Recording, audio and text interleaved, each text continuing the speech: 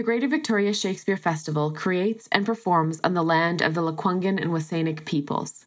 We respect the relationship they continue to have with the land to this day and the strength of generational resilience in the face of ongoing systemic colonial violence and genocide. As you listen to this podcast, please consider your relationship to this land and remember that every settler is responsible for dismantling the colonial genocide that Indigenous people continue to face.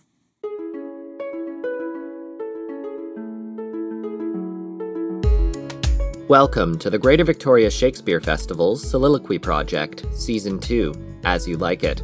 This episode features Phoebe in Act 3, Scene 5. Sound design and theme song for this podcast are by Taylor Lewis. The outro is presented by General Manager Candace Woodland.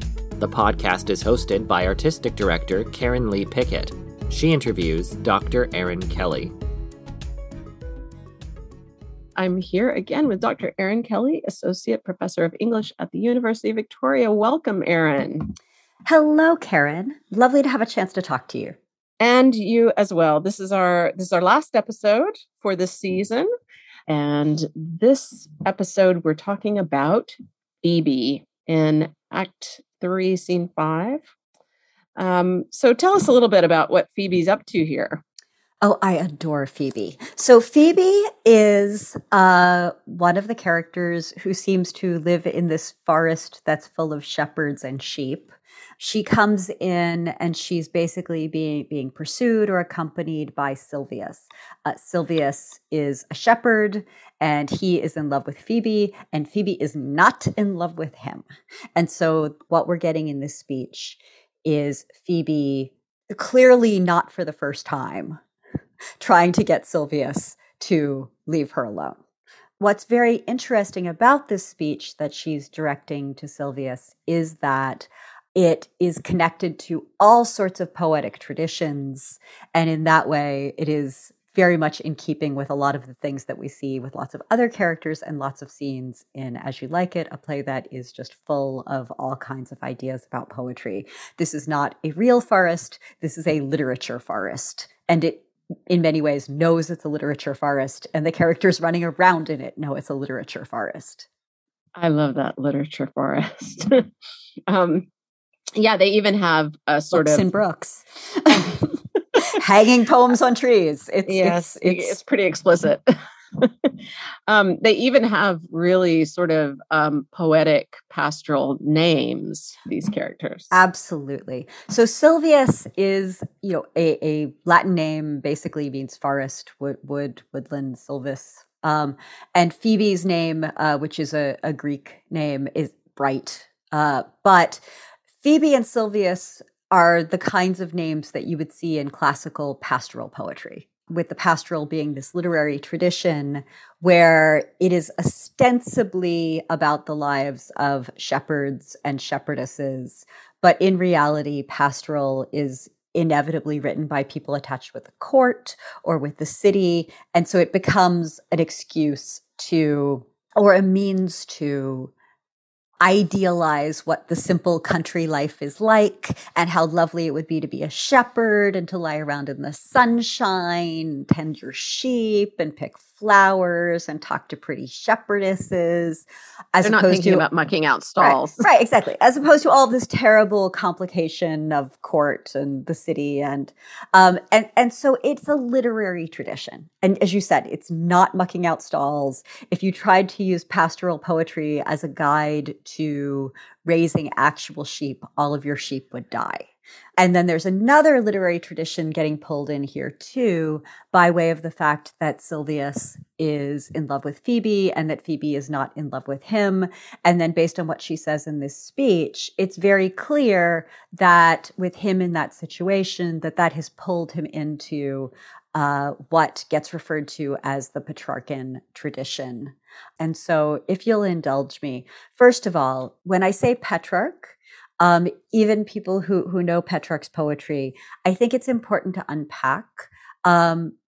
Petrarch was a poet who lived in the 14th century in Italy and wrote his poems in Italian. in terms of the Petrarchan tradition of love poetry, what we're really getting at is what happens with Petrarch's sonnets. And the story goes something like this, that Petrarch, sometime around 1327, when he is roughly 24 years old, attends mass. He basically goes to church and he lays eyes on this woman. He sees her. He instantly falls in love with her. She may or may not have been an actual person. This may or may not have actually happened, but there is a tradition of sort of, sure, he went to church and this is the church he went to and he saw this actual woman. All of the poems address her as Laura. And the poems are also mostly about how he is deeply, deeply, deeply in love with her, and she doesn't know he exists. She does know that he exists and wants nothing to do with him. She is not interested. He loves so much. She doesn't love him back, and how miserable he is. And all of this just generates beautiful, beautiful, beautiful poetry that is extended discussions of, investigations of, recordings of experiences of what it's like to be in love. And there are certain things that, come out of that tradition. I mean, first of all, part of what Petrarch is doing with these, that he invents this form that we come to know as the sonnet. The Latin word is sonus, and then sonus means song, and a sonetti is a little song. So the idea is that he's writing little lyric poems. Little poems. And Petrarch has a couple of other innovations as well. As I mentioned, just the idea that there is the illusion, at least, and in some cases, maybe it's actually true, that the speaker is offering a reader a very intimate view of the speaker's actual personal experience, that somehow these are autobiographical.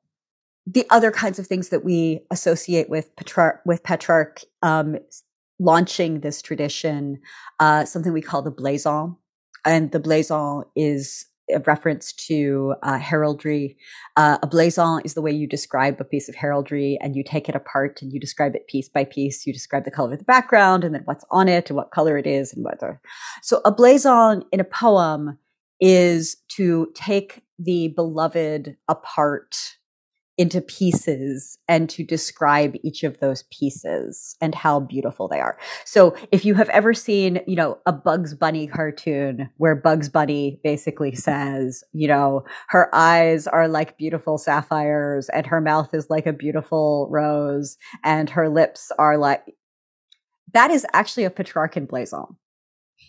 Also, a lot of Petrarchan poetry has, oxymorons and paradoxes. So we get things like things that are bittersweet, or, I burn with cold.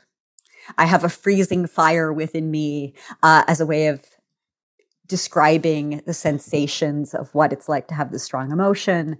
And then, most pointedly, that this tradition, that what is kind of the spark for all of this poetry is that the speaker, who may or may not actually be the same as the poet, is expressing longing and desire, but that the object of desire, this beloved, is just plain not interested.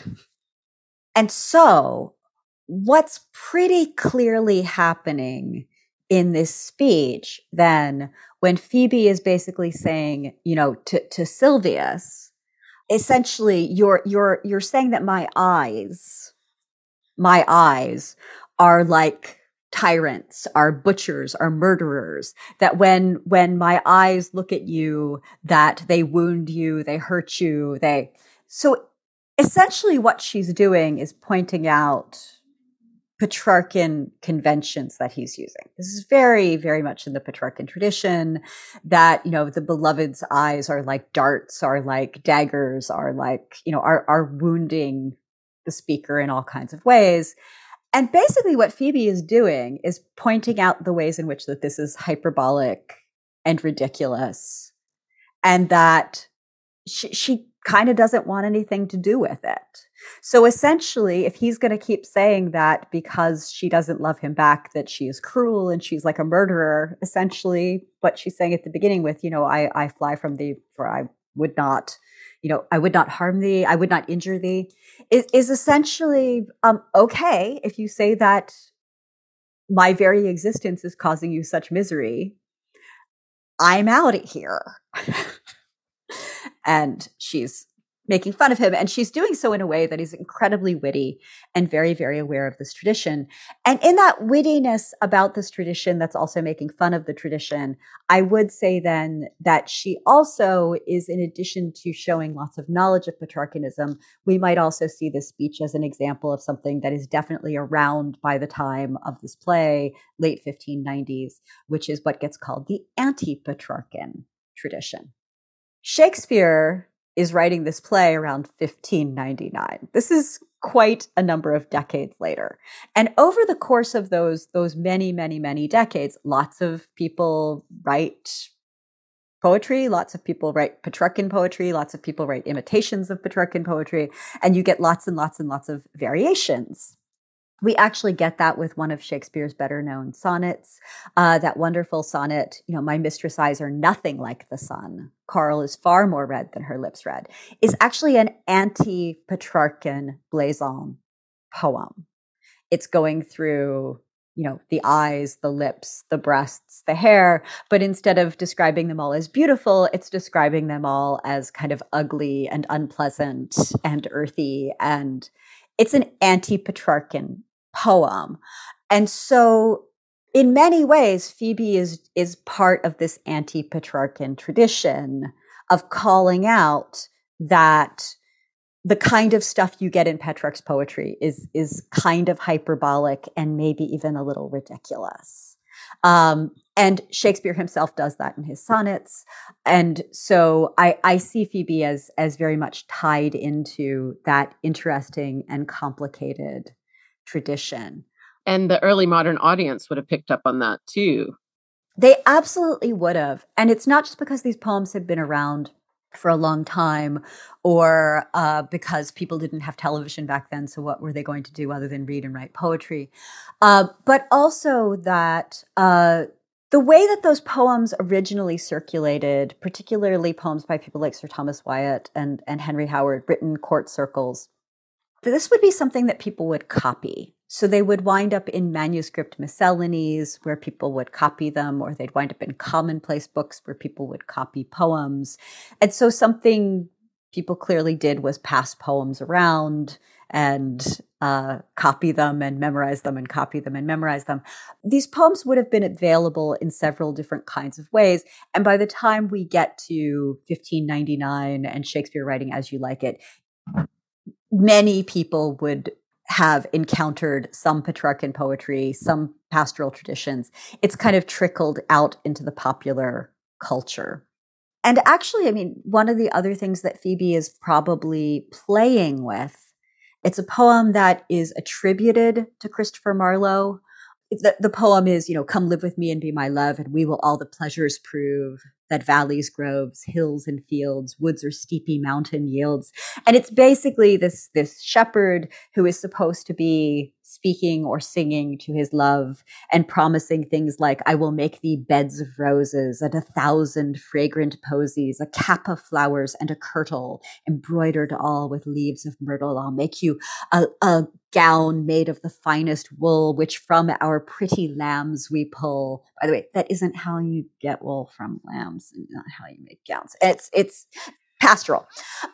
So passionate shepherd to his love. What's wonderful is that it generates a bunch of poets then writing responses in the voice of the nymph, the love, the female beloved who the shepherd is talking to. The most famous of those responses is by Sir Walter Raleigh, the nymph's reply to the shepherd. And basically the nymph is replying by saying things like, if all the world and love were young and truth in every shepherd's tongue, these pretty pleasures might me move to live with thee and be thy love. But thy gowns, thy shoes, thy beds of roses, thy cap, thy kirtle, and thy posies soon break, soon wither, soon forgotten, in folly ripe, in reason rotten. So we actually have a tradition of female speakers speaking back to the male beloved and essentially telling him to kick off. And so it really seems like Phoebe knows her Christopher Marlowe. She knows her poetic traditions, and she is in many ways refusing to be the beloved in a Petrarchan poem. She's refusing to be the beloved who just gets written about and described, and she is speaking back. And that, frankly, is part of why I love Phoebe. I just think she's she really knows her own. She knows her own mind. Absolutely, she definitely knows her own mind. And so, as much as I say, then, though, because she loves her own mind and because she is so aware that of how these literary traditions in which she's finding herself, how they work, I love Phoebe, and I am not entirely sure the play loves Phoebe. Phoebe then does, fall in love at first sight with Ganymede. But before that, she has made very clear that she's just plain not interested in Silvius. She's just not that into you. She is just not wanting him, and he is not taking no for an answer. And yet at the end of this play, that is who she winds up married to. And how we're supposed to feel about that. I do think there are lots of ways one could make production choices. One can make acting choices, performance choices that maybe suggest, well, actually, Phoebe and Silvius are lovely and well matched, and maybe secretly, but I think at least in the text, it seems pretty clear that Phoebe is just not interested in Silvius, but she is interested in Ganymede, and that is not who she's going to get, and that is not where she's going to wind up. And so in some ways, she is one of the few characters who at the end of this play is not getting her heart's desire. And I've always thought that kind of structurally, part of what Phoebe is doing in this play is that she winds up making both Rosalind and Celia seem less outrageous. Rosalind has clearly fallen head over heels for Orlando at first sight, and then is running around the woods dressed as a boy, and is having weird flirty conversations with Orlando while dressed as a boy. I mean, Rosalind is behaving quite outrageously. But what makes Rosalind in some ways more palatable than Phoebe? There is someone in love with Rosalind. There is a male character in love with Rosalind, and she returns his affections. She does not reject him. And in fact, we see here Phoebe is basically rejecting Silvius's poetic attempts at wooing. Compare that to what Rosalind does with Orlando's, frankly, not very good poems, that she is flattered by and delighted by and intrigued by, despite the fact that it's kind of crummy poetry. So this all makes Rosalind just seem much more palatable and acceptable. Celia is basically going to run into Oliver, and 4.5 lines later, they're ready to get married. This is quite spontaneous and outrageous, but again, we have a male character who's in love with her. She returns his affection. Fine, it's fine. Yes, she's being kind of outrageous and unruly and desiring, but it all works out, right? But what we get with Phoebe, through the fact that she's rejecting Silvius, that she's rejecting someone who might seem to be a perfectly acceptable male partner and thwarting his desire, that's not okay. That's not all right. And she really needs to be reined in. And she does get reined in. So I think there's a gender component to that. There's also surely a class component as well, that even though she is this pastoral shepherdess who knows eerily an awful lot about poetry, for a shepherdess, she is, though, not the daughter of a duke. She is not the niece of a duke. She is not, some nobleman who's run off into the woods. She is not associated with the court. She's basically a country girl. And who does she think she is? And so I think there's a way in which Phoebe has this function within the play to make other characters' disobedience seem not quite so problematic. Because we have seen all of these, several other characters in many ways disrupting order. And then they don't get punished for it. And in some ways, they actually get rewarded for it. We see Orlando rejecting the authority of his older brother. We see, Celia rejecting the authority of her father. We see, Rosalind I said, running off into the woods and dressing up as a boy and all sorts of outrageous things going on. Phoebe is arguably the character in this play whose disobedience doesn't get rewarded. But this speech in particular, I think, also shows why she's wonderful to watch and wonderful to spend time with, because she's just very smart and very, very funny and very witty and very in control. Yeah, well, it's been great talking about Phoebe with you, Erin, and unpacking all of this in this one speech. It's very exciting, and it's been a great season. Thank you so much for joining us and sharing your amazing knowledge and expertise. Well, it's been an absolute joy, and I do think that, doing all of this focus on As You Like It overall just makes clear that, As You Like It is a play with a lot of stuff in it.